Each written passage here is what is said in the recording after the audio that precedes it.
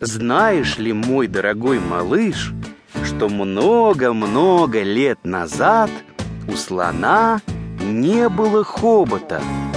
У него был только длинный, толстый, черный нос, похожий на сапог. Слон, конечно, мог ворочать им вправо и влево, но совершенно не мог им ничего ни поднять, ни схватить. Так вот, родился однажды на свет молодой слон. Как интересно! Чрезвычайно любознательный, который постоянно задавал вопросы обо всем, что он видел вокруг. А почему? Этот дитя-слон, а попросту говоря, слоненок, жил в Африке. И вся Африка не могла утолить его детского любопытства. Почему? Но и братик нам достался. И не говори, брат. Ай, сейчас начнет. Сейчас снова начнет все эти свои «почему?», «почему?». Почему на небе солнце? Почему небо? Почему вверху? Почему? Почему земля внизу? Почему? Объясните, наконец, что к чему?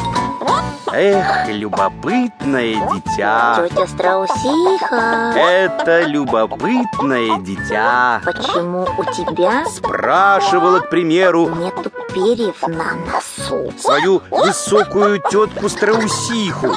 Отчего у нее растут перья именно на хвосте, а не на носу, предположим?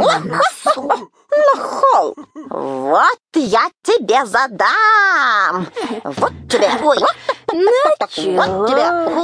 Вот тебе! Да почему-кался? Его высокая тетка Страусиха за это легала его своей худой, но крепкой лапой. Вот тебе! Вот тебе!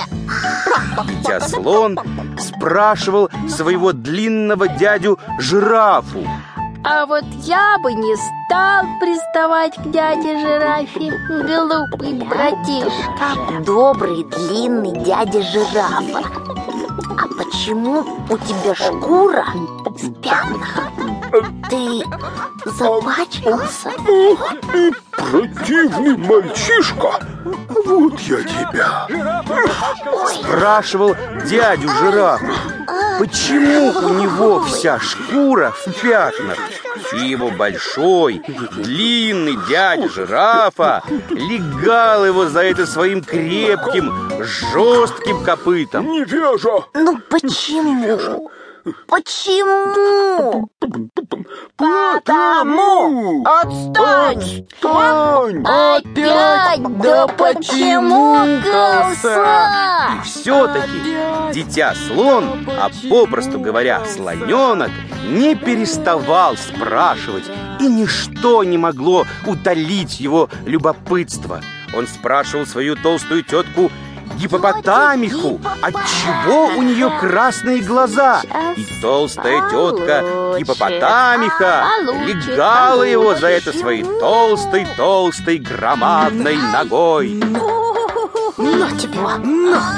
Только сунься еще в мое болото. Но ты не сказала, почему. Получил. Ну и что? Он спрашивал своего волосатого дядю Павиана, отчего у дынь такой вкус, такой, а не иной. Ой, ни секунды покоя от этих глупых детей. От чего? Что?